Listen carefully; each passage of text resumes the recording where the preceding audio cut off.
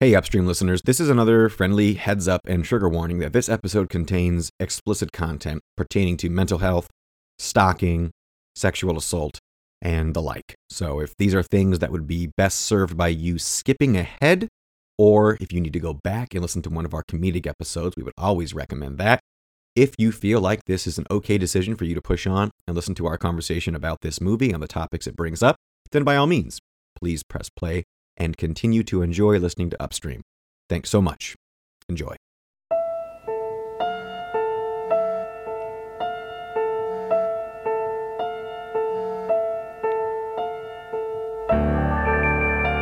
Your life slips away from you, you know? Changing your phone number and your email becomes normal.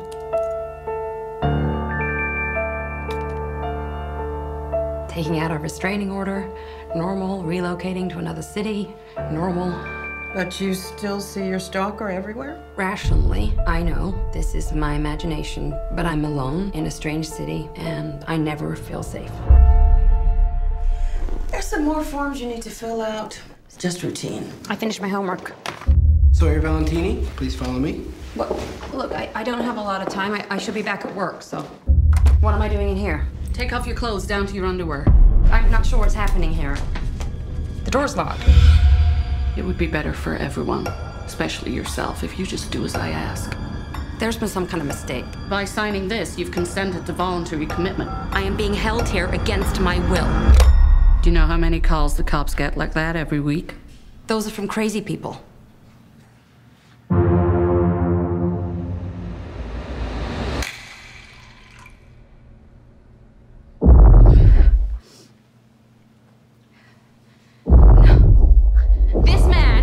Followed me all the way here from Boston. I'm calling the cops and I want him arrested!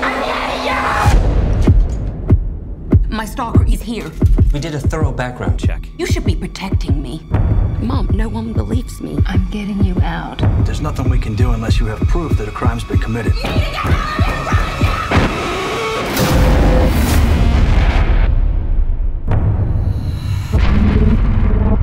I must be insane. I must be insane. My mom didn't pick up last night. Hello? I must be insane. What happened to her? A dead body was discovered. I must be insane. I must be insane. I must be insane. I must be insane. I'm not crazy! He's here. Or maybe it's all in my head.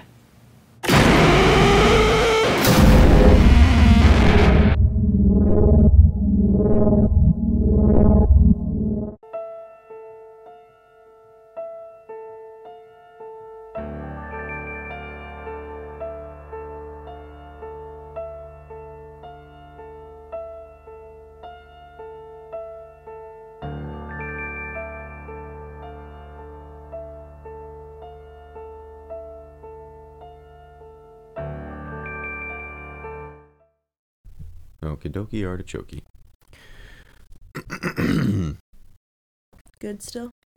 You? Yes, that's exactly where you should be.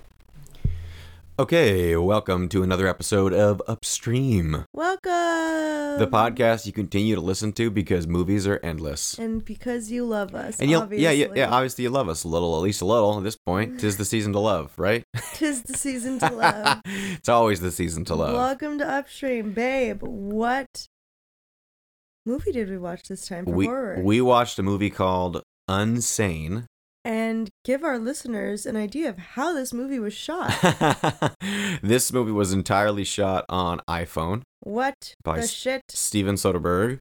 What iPhone? I think iPhone 10? I think so. Yeah, maybe iPhone 10 or 11. I don't know. One of the newer ones. Newer ones, okay. But not like the newest one or the last two. When they say that, does that mean it was filmed with one iPhone or multiple iPhones? Multiple iPhones. Okay. Mm-hmm. Yeah. I'm assuming so. I think it would overheat one iPhone too much to just... that makes sense. Just do that. But maybe I can look into that. They might have just had it. So the premise of this movie is it's about a woman who moves from Michigan to Boston, or from Boston to Michigan, to get away from her stalker. And she starts hallucinating, seeing her stalker in public places that she knows. Yeah. He's not there. And work. And work and whatnot. And she goes to a clinic, a mental health clinic, to talk to a shrink about these issues, to talk to a therapist about these issues. And the clinic basically tricks her into admitting herself voluntarily for 7 days, which it turns out in the state of Michigan, I guess for the premise of this movie, they are allowed to hold you without question for 7 days, and then your insurance doesn't work or something like that. It's like an insurance fraud thing. So then she's inside the asylum, essentially the clinic, and she sees her stalker. And at first we're like, oh, she's hallucinating again, but you come to quickly understand that no, he is actually there, actually harassing her, and it just gets batshit fucking crazy from there. Her life up. Fucking just absolutely upside down. I mean, she loses everything because of this guy by the end of it. It's horrible. Yeah. It's horrible. But the acting in this movie was insane. Keely, if anybody here watches Ted Lasso, Keely, the actress who plays Keely, whose name is what the heck is her name? Oh, she Juno Temple. Juno Temple. Yes, Juno Temple stole the show with her little cameo throughout, and then Jay Farrow was in it as well. Yeah, that was shocking to me. That was an interesting casting choice. I've never seen him in like a serious-esque. Yeah, I liked him as Nate. That was his name. And he's he's a journalist who's doing a story on this insurance fraud. Yeah. And it kind of gives some clarity to why everybody is there in the first place. Because the horror, I guess, in this movie, like the fate worse than death, would be nobody believing you that you're not supposed to be there. Yeah, and he was able to sneak in a cell phone. And I mean, everyone else, from my understanding, didn't know what he was actually in there for, because they believed him because he was leading like group little therapy sessions together, and was great. And then bonded with the main actress. Yeah, her name is Sawyer. Claire Foy. And that's when he shared why he was really in there, because she had seen him talking on the phone, taking notes, like all that jazz. And unfortunately, because he got entangled in her story, he, spoiler, did not make it in the end. No, he did not. Because we find out the stalker's actually there, and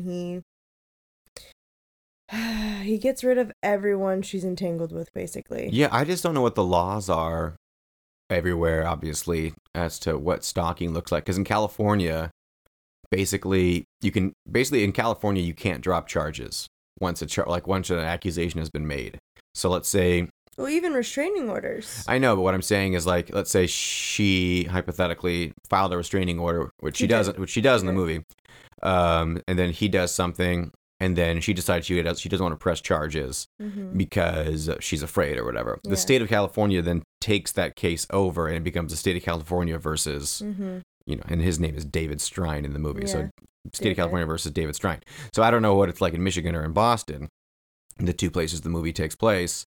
But it was the horrors of stalkers is something that isn't often in the limelight. And when it is, it's in like a joking sense with celebrities and people camping outside their house and stuff like that. But in a very real sense, there is few things as scary as a stalker. And the ones that go far enough to literally make everyone else around you think you are bonkers crazy. Right. And then you actually think you're bonkers crazy, go a little crazy because you don't understand what's happening. Then you're losing everything around you, moving around, literally flipping your life upside down. And then she had to like play along. Right. She played along in his little love. Yeah, I thought that was an incredible power shift. Yeah, where she breaks his fantasy, shatters it. She knew what to do. In TikTok words, she understood the assignment.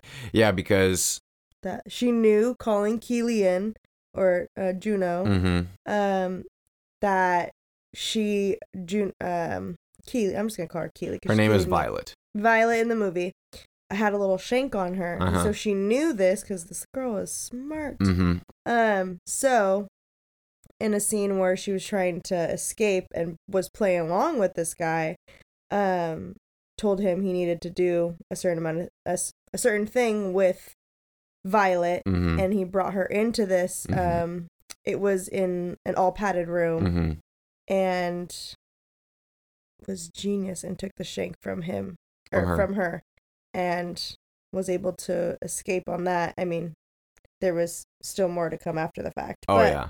that was still such like a power shift for her that I felt a lot more. I mean, unfortunately, Keely passed away, but Her real name is Juno Temple.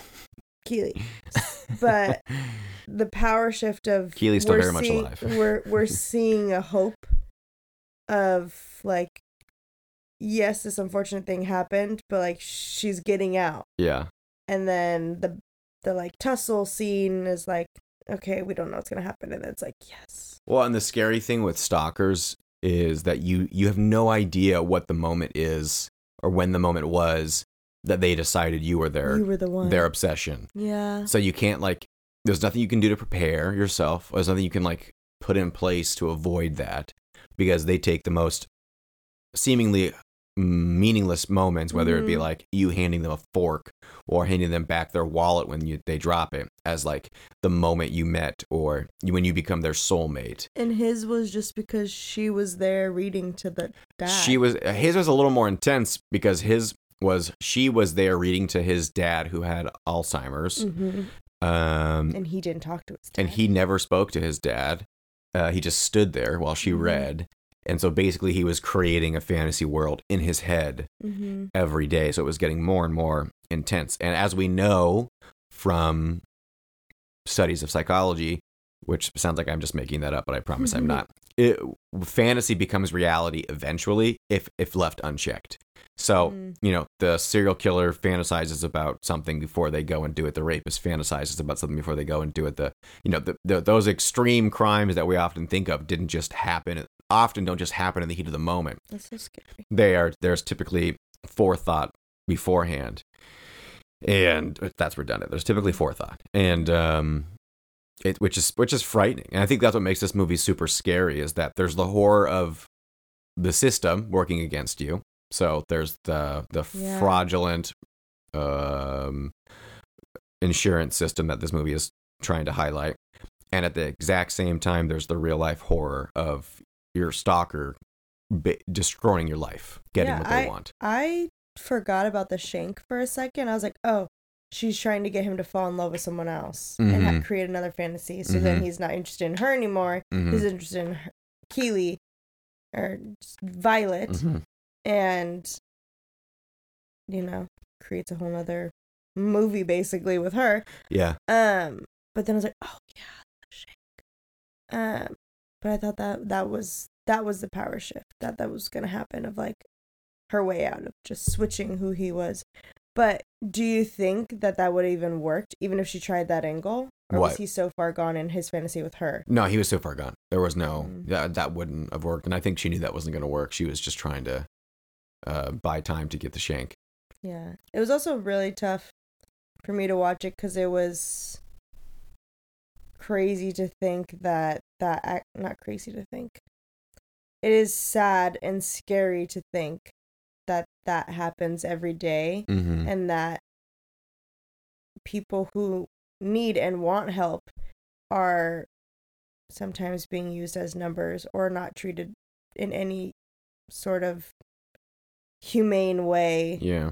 And like, man, I understand from like a doctor's aspect, or like they're working with people who are struggling every day, and like, sure, they're hearing all these like frantic stories of like, oh, this is happening, or I'm fine, or blah, blah, blah, and someone really may not be fine. There are times when they are, telling the truth, and that's the difficult part of weaving out of, is this person actually, telling us something that we need to look into more, or is this person just having a really tough day? And I feel like they didn't even give her that part of their brain at all. she was just a cow being herded into this. Like, the process of how she was getting scanned in, I mean, checked in, was horrible. Even if this was someone who checked themselves in voluntarily, which from what they made it look like in the movie, it was involuntary. She just was waiting for the doctor, and then they started calling her back, and then having to walk back through a hospital that's dark and empty, and you have no idea what's going on, and then they're just like, do this, blah, blah, blah. Now take off your clothes. Now give me all your things. Do this, like, not explaining anything to her. Yeah, I mean, the isolation. Or just treating her like a human. Well, I think that's another aspect of the horror of this movie is the total isolation, and then the false hope from her mom coming into the picture. Yeah, you know, it was terrible. Her mom was definitely going to get her out. Oh yeah, she was. Like that was definitely going to happen, and I think that the stalker David, he knew that, and that's why he did what he did. You know, that was another one that was like, oh my gosh, is he really going to get away with this? Yeah, he is. I'm having a hard time remembering how he died. How did she finally get him? She got him in the woods, didn't she? When they tussled? I'm trying to remember how. Stabbed him. Because he had the shank. And he was going to kill her. Or he had something. He was going to kill her with it. And she did the passion, not passion, because that makes it sound like she was in love with him. But it was like not just one stab, it was multiple. It was like, oh, that's right, multiple because he breaks her ankle. Yeah. Ooh, that was gnarly. That was terrible. Oh God, that was horrible. Yeah, God, there's so many different layers to this one, because there is the discomfort of how it's shot. You know, the way that was a purposeful artistic choice to have it on iPhone so that it stays in this level of discomfort the entire time. So there's that aspect of it. And then there's the very real world aspect of the insurance fraud. And then on top of that, there's the very real world aspect of this stalker who is actively, you know, destroying her life. Like, it makes me... I don't know how many people and women specifically die each year from a stalker. In fact, hang on, let me look that up. There's sadly, like, as much of, like, you know, people don't take celebrities serious when they talk about it, or even as much as people hate the Kardashians or like big time celebrities, those celebrities still have really scary moments with stalkers. Like Kendall Jenner had one break into her house. What? Like, yeah, like I think Kylie had one too. Like there's been a couple celebrities where stalkers have actually gotten really close. And like I think it was Kylie, it might have been Kendall, but same thing where it was like they found out where she lived and like continued to send like mail. Okay. But like you can imagine with a stalker, that mail adds up and then it gets very uncomfortable, the things they send. And so it's just like you don't feel safe in your own house. Yeah. Okay, so I found this website. It's the NCADV. It looks like it's like an online help for domestic violence and stalking. And it has 16 facts about stalking in the United States. And here they are. So number one is a 2011 survey found 5.1 million women and 2.4 million men have been stalked the previous year. 1 in every 6 women and 1 in every 19 men in the United States have been stalked in their lifetime. And then many times the stalker is someone the victim knows. So almost 3 out of 4 stalking victims know their stalkers in some capacity. The most common relationship between the victim and perpetrator is a current or former intimate partner. 66% of female stalking victims were stalked by current or former intimate partners. And then it says why stalking matters.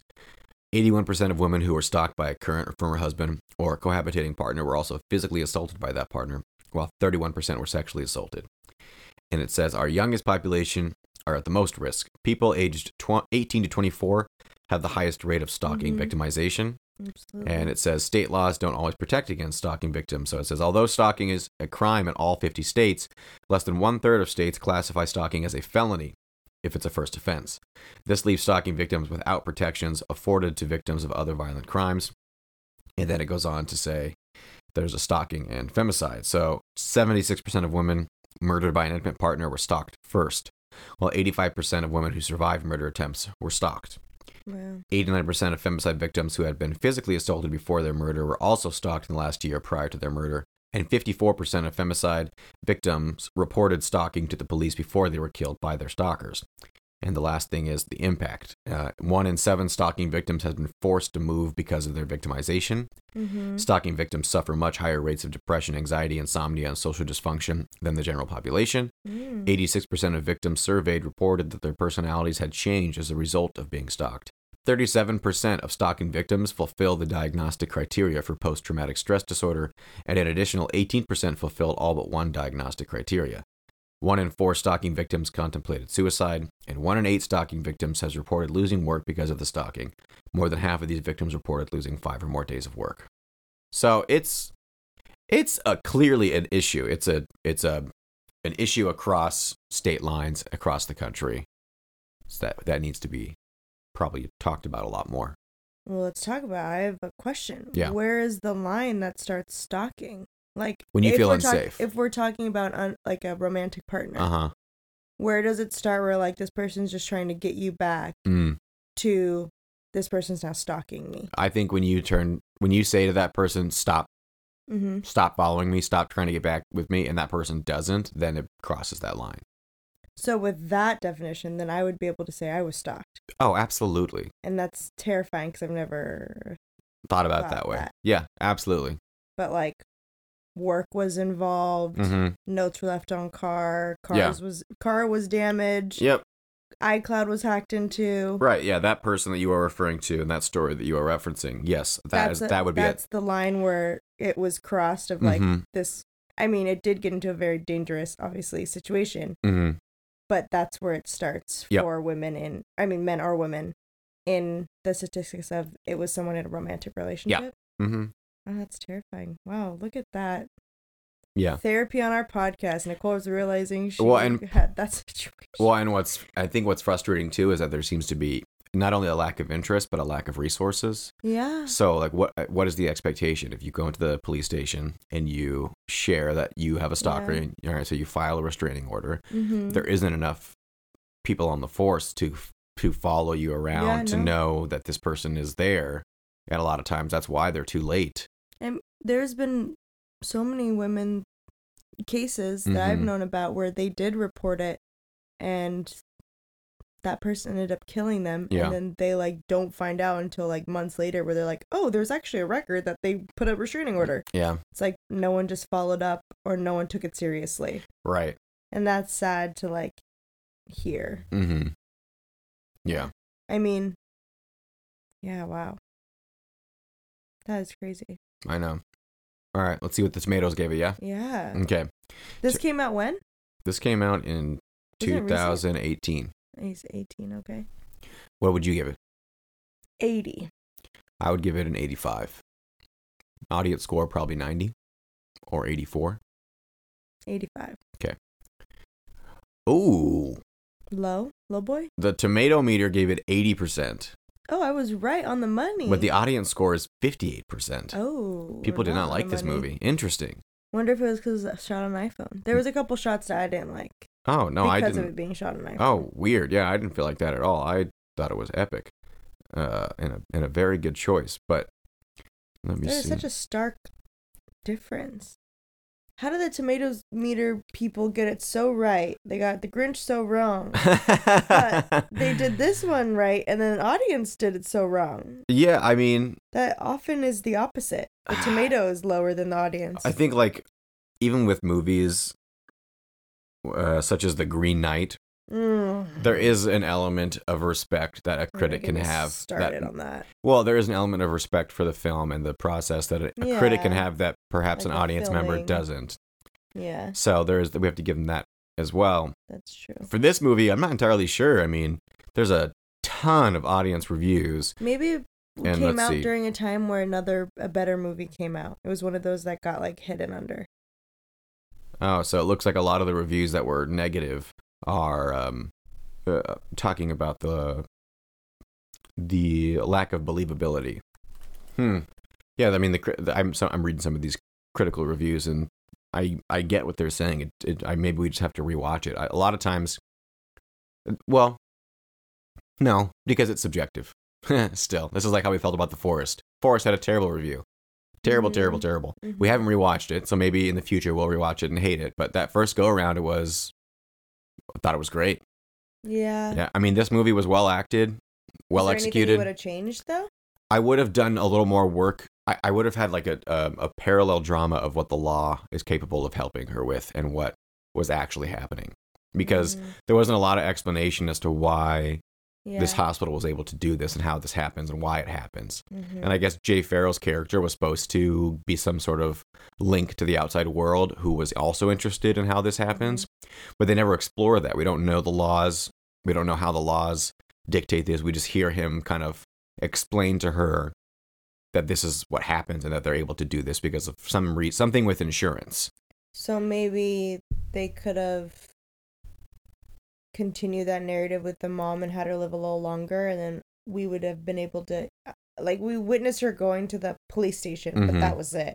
Maybe we would have witnessed her, like, talking to a lawyer, like, and giving the, like, straight, like,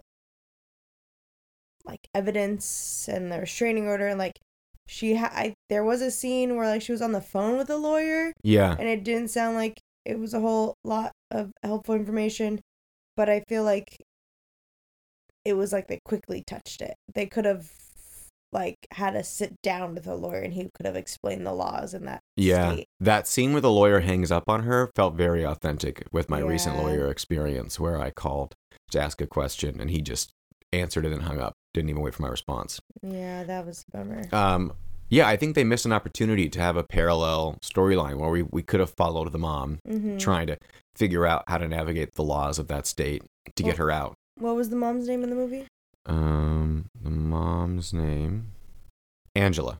Angela. Hashtag keep Angela alive longer.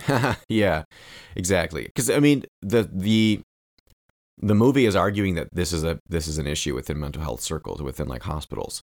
So show me how the law fails and why that's horrific. Show me how the horror isn't just in her mind, that there is a real evil happening outside. Yeah, man, they really fucked with your brain for a while. Right, because once that guise was pushed through, once we understood that he was actually there and that she is both hallucinating but also he is really there, then the drama of that kind of subsided, and now I want to know how the fuck they're able to exist in this hospital the way they are. Yeah. Yeah. That would have been more helpful. I would have changed that for sure. I wouldn't have cast Jay Farrell. I was just gonna ask, would you have casted anyone differently? Because he like did okay, but I just don't see him in that role. Yeah, me either. Who would you have casted? I think I would have casted Bradley Cooper.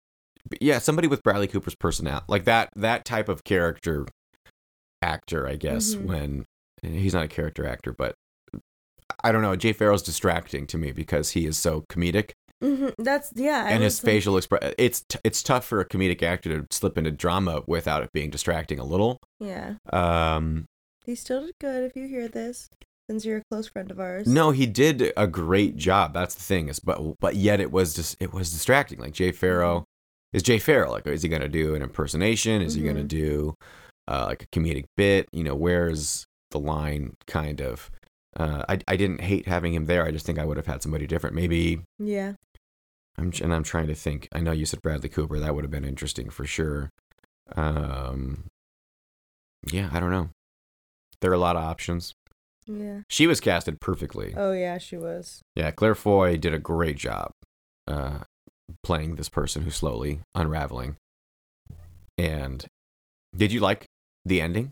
In the like ending or ending of them? Ending when she's in the office or the restaurant, whatever, and she believes he's still there, even though we know for a fact he's dead. I know he's dead, and she's still seeing him, and I think that cuts to a year later, or was it 3 years later? A year later, I think, or like 6 months later. I don't know, because obviously trauma is tough. And that is not something she's going to easily be able to work through. Like, it's going to be a while until she has some sort of normalcy. Yeah.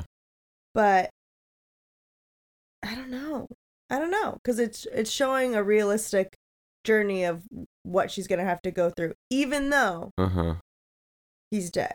It's like, yes, she was able to get out of that, But she, like, they even made the comment of how much money she made with the, like, suing them for putting her in there and all that stuff. Like, that friend made that comment about how much money she made. Oh, I missed that. Yeah. I missed that. She talked about, like, it was like an even though comment. Like, even though I made all this money, like, she still had the tone of how she was living life beforehand. And then seeing that, it was just like, man, like, yeah, we're all rooting for her to get out of this. And then we're like, yeah, she's out of it. Woohoo. And then our brain just goes, oh, she's out of it. Great. But then it's like, okay, let's be realistic. Right. She's not really out of this because she lost her mom. She lost her life. Yeah. She just went through that very traumatic experience. So, like, other people died. She was also locked in a trunk with her dead mom's body. Oh, yeah, that was rough. Like, that was rough. She went through one of the most traumatic things. And, I mean, and then saw that the way she was able to escape was to stab him, but then he took it out with snapping Violet's neck. And, like, she's gonna have to process that too of, like, was that my fault? Right. Because I brought her in there, but I needed to get out. Yeah. So it's just, like, making me humanize her. Of, like, this is stuff she's still gonna have to struggle with. I hope she doesn't accidentally kill anyone because she thinks it's him. Sure. I hope she can have some normalcy and meet someone and live some sort of a happy life. I would wish that, but... Yeah, I mean, like, a life of normalcy for her would be incredibly difficult at this point just because of how absolute fucked she has been up to this point. Like, it is, like, just... think about her explaining that story to someone. Oh, I'm sure. Like, how do you... And that's the thing is, like, it's not only, like, the victim is not only victimized by the stalker. It's also when the stalker is no longer in the picture, like, you have to relearn how to live life and how to trust people again. Like, how could you ever trust somebody again or trust yourself around people after something like that happened? When somebody took something so benign as, like, reading a story to your dying father as a clue you're just doing your job. As a clue to being your soulmate. Like, you're just doing your job. Right?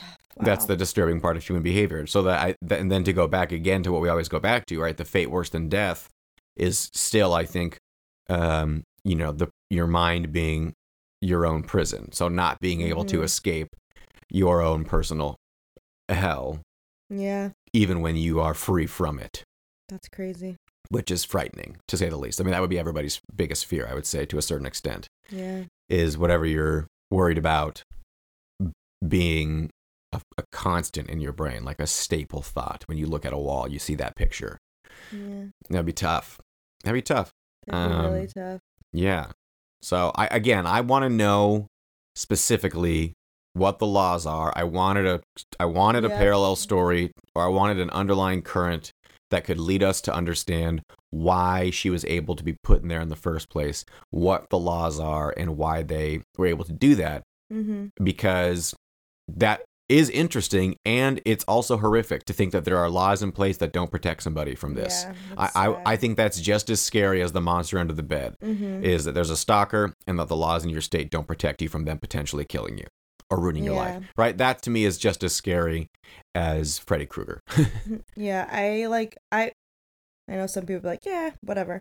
But I'd be down for them to make a second one and for us to go through the journey of it, like, going, like, ending when he died and when she got, like, when she escaped to the process of when she went through, because she won a settlement of some sort. So suing I don't know if she did state, they never said what, or the clinic, and, like, what happened to the clinic, because it alluded to, like, the clinic had already had some mistreatments and like that, and then her life after, and, like, her in therapy, her trying to have any sort of normal life, work balance, relationship balances. I'd be really interested in that, because that is still a very intense movie they could still make. Like, literally, I would watch a whole movie about a woman who just survived 100% stalking. Like, just her day-to-day, what the relationships look like, right? What life looks like through her eyes. That is an interesting story in itself. And that is a story that hasn't been told, I don't think, nearly enough. Yeah. And, you know, one glaring thing about this story that sticks out to me is one, that she's white, so we only have that perspective, and that she's heterosexual, so we have that perspective.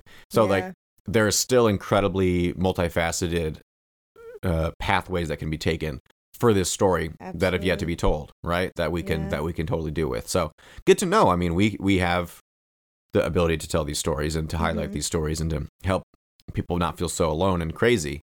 But yeah, I think the biggest enemy to her in this movie was isolation, because when nobody was able to help her, she couldn't help herself.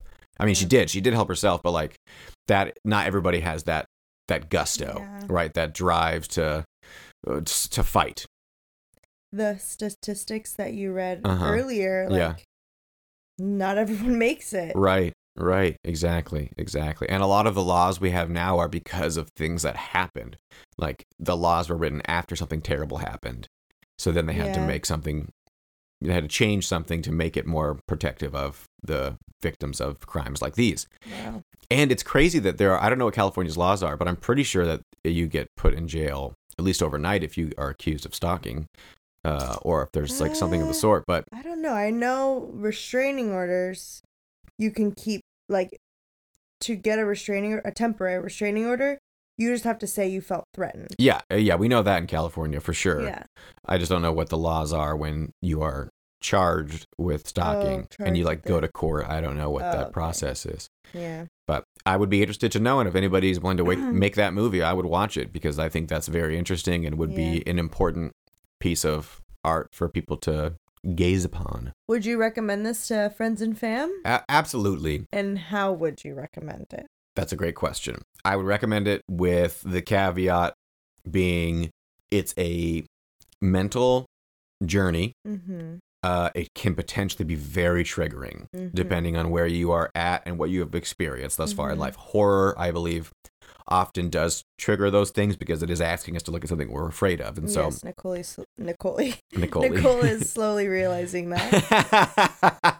Yeah, horror is, look, this isn't real. Most of the time it's, look, this isn't real, so don't be scared. But with a movie like this, it's, look, it's real and it's scary. Don't be afraid because it's just a movie, but recognize that it's a reality for some people, or for a lot of people. Yeah. So I think I would recommend it with, you know, with some light warnings of, well, what are you comfortable with watching? How do you feel about X, Y, and Z? But as an artistic medium, it's beautiful. I mean, it's one of the reasons why we encourage people to go make art in the first place, because you can use your iPhone. I mean, you have a freaking iPhone, you can make a whole movie. Yeah. Right? Like, you are somebody, that is crazy. If you're somebody who's sitting at home thinking, I can't make a movie because I only have my iPhone, go watch this movie. Do it right now. Go watch this movie. Nicole and Seven told you to do it. We told you to do it. You know, one of our projects here at Upstream is that we want to make a movie, a short film for each genre that we're talking about. So I already wrote a short film for comedy, and that's in production right now, or it's in pre-production right now. And then after we finish horror, I'm going to write a script for horror. And the reason we want to do this is because when we watch these movies, it is a mirror pointing back to us what we are afraid of and why. And so for me as a writer to go back now and then sit down and figure out what I think is funny, why I think it's funny, what I think is poignant, what I think is horror, what I think will add to the story, what I think takes away, based on these conversations that Nicole and I are having, it just makes it all a little more holistic and a little more enjoyable for us, honestly. So we get to see the movie, talk about it, and then go and try and do our best. And a movie like this gives us a lot of hope because, like I said, shot entirely on iPhone. So if you're a young filmmaker, Grant Sweeney, if you're listening, my friend, you know, this is a good movie to think about because of how hard it is to make a movie, but how much easier it is to just go do something, go try. So I would recommend this in my long-winded way. Yes, I would recommend this to family and friends. Would you recommend this to family and friends? Lightly. Yeah, recommend it lightly. Yeah. Was it would it make like a top 10 list of horror movies for you? Yes, that I would watch again. Probably not. I'm realizing that there is a couple triggers in there for me that I didn't know till this moment. So. Yeah. Yes. Trigger warning, as we said at the beginning of this episode. But I would still recommend, just slightly. And I would recommend it to... Has Christina seen this one? Did we talk to her about this one? Oh, her horror buff friend? Horror buff friend? I don't think so. I don't think so, but I'll have to tell her about it. We should share that.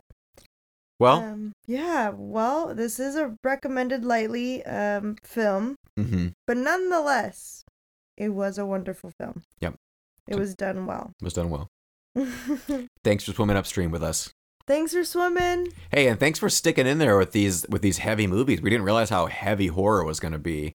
Heavy horror, that's what we call it now. I mean, I guess before we sign off, part of the reason is Nicole and I are trying to pick horror movies that look that are good. Yeah. And a lot of their content matter is obviously very dark because it's horror. But, you know, we're trying our best to still make the conversations important and interesting instead of just focusing on, you know, it was scary. Yeah. So thanks for hanging in there and thanks for continuing to swim upstream with us. Thanks for being vulnerable with us. Yeah, we appreciate it. Love you. And babe, I love you. Love. I love you. And I'll see you next time on Upstream. See you next time on the next horror. Mrs. Torrance. Rad. Hey, it's Stefan. Thanks again for listening to Upstream. Nicole and I didn't start this podcast because we like watching movies. No, we started this podcast because we love watching movies together. Movies, like so many other artistic mediums, are often attempts to escape reality, especially when reality hits hard. Therefore, this message is for you, the listener, to know that we don't know what you're going through exactly, but we hope you find a movie that helps you feel not so alone, and maybe even encourages you to go find someone to watch a movie with. With that in mind, here are a few clips to hopefully help you remember that movies can help you know how colorful and wonderful life truly is. Until next time. I promise I will not kill you until you reach the top. That's very comforting, but I'm afraid you'll just have to wait. If I may repay the kindness you once showed me. Take a knee. This is it, Joel. It's gonna be gone soon. I know. Yes! Behold, my Lord Ulrich! The Rock! The hard place! Like a wind from Geldland, he sweeps by, blown far from his homeland in search of glory and honor. We walk in the garden of his turbulence.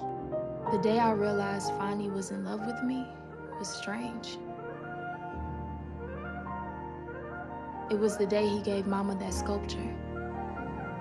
Dear Mr. Will, one thing I've learned in 20 years in education is that there are two sides to every story. So I think I can imagine what started the fight.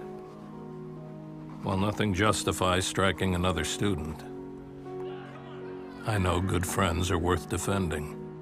Give me your head. Hey, let your head rest in my hand. Relax. I got you, I promise. I'm not gonna let you go. Hey, man, I got you. There you go. 10 seconds. And that right there, you're in the middle of the